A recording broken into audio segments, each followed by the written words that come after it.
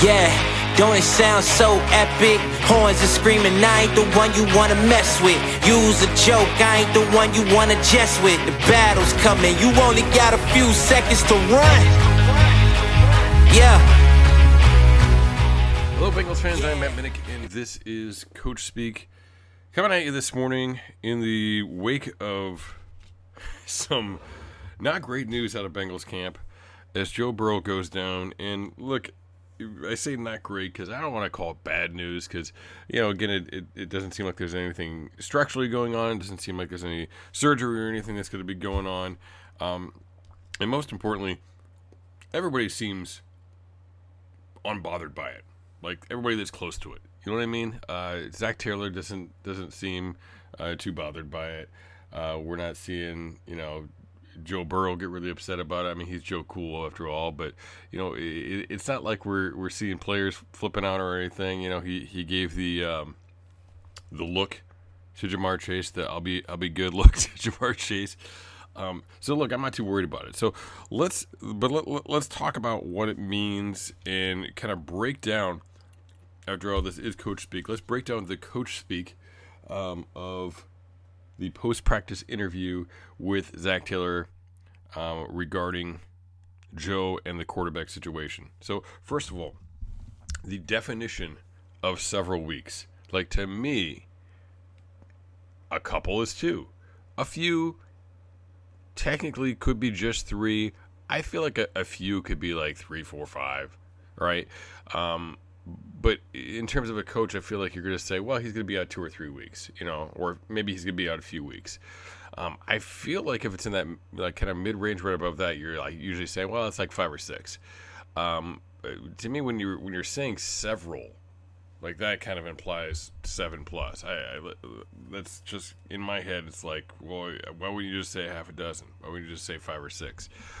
I wouldn't use the word several if I was referring to 6 or less of something. Now, I am one man, and I am imperfect. And Webster's Dictionary, we'll go that route. We'll go the high school speech class route.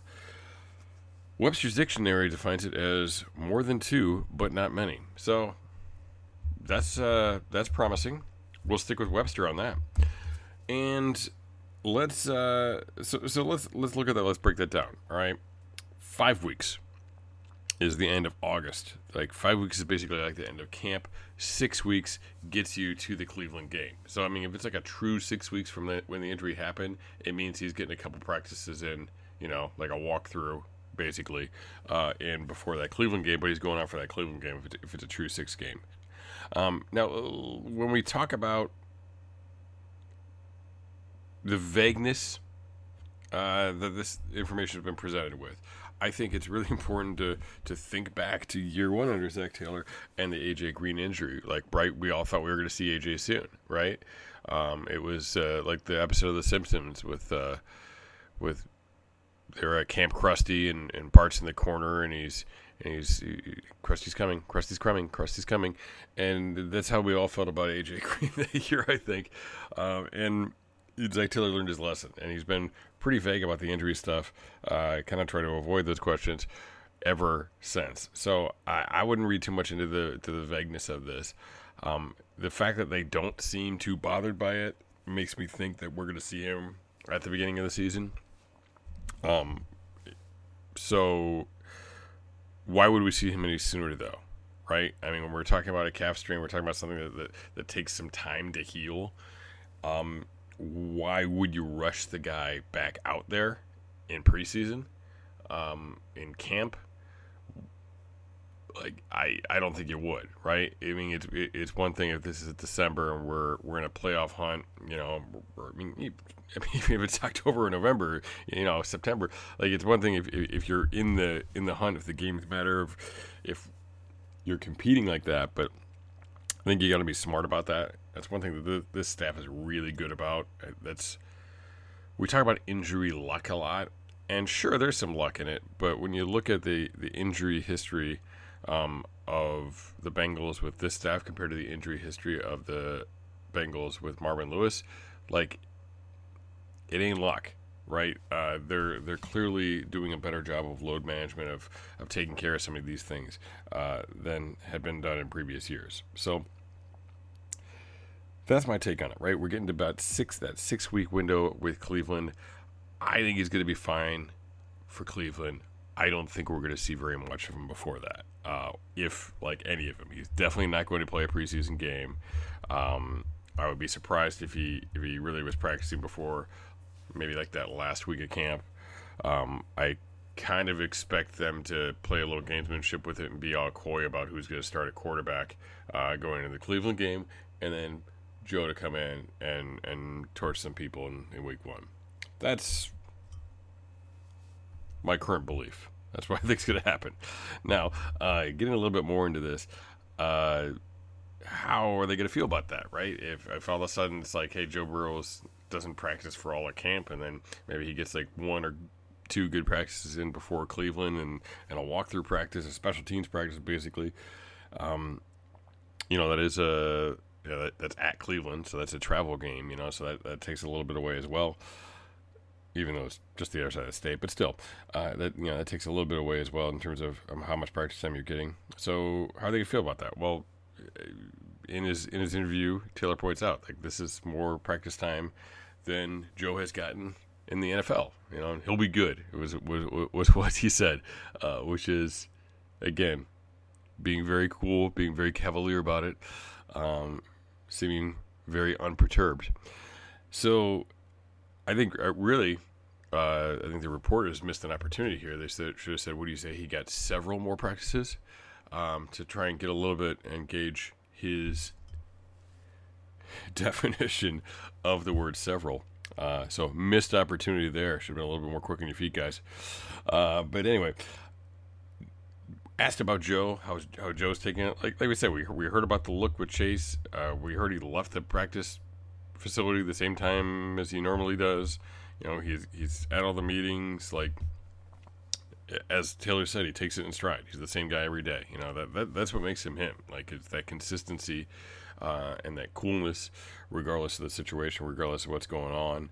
And like you say, like he's been around. He's not bothered by it, and he's still out there competing, even though he's not out there competing, so to speak. So. Now the sleeve, the infamous sleeve, this is something else that was kind of dismissed by Taylor. Taylor said everything was good. He's participating. They asked about that. He's like, well, he sees the trainers, and it's like, well, people read into that a little bit about the sleeve. People assume, and Taylor's response was, well, they can assume all they want.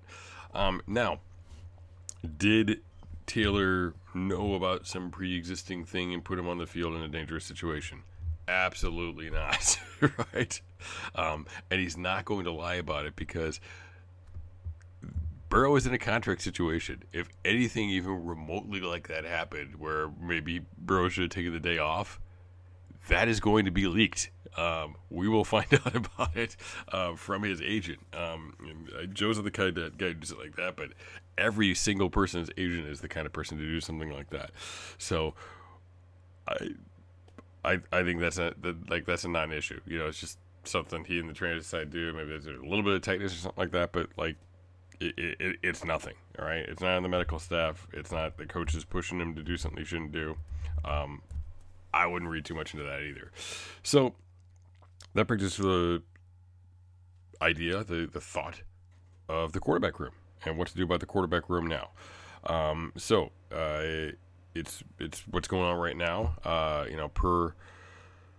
Per Taylor is that they're kind of rotating, days with Browning and Simeon getting the first team reps, and next week they're going to start kind of going 2 days in a row with that to let them get into rhythm, let them kind of get used to some of the receivers.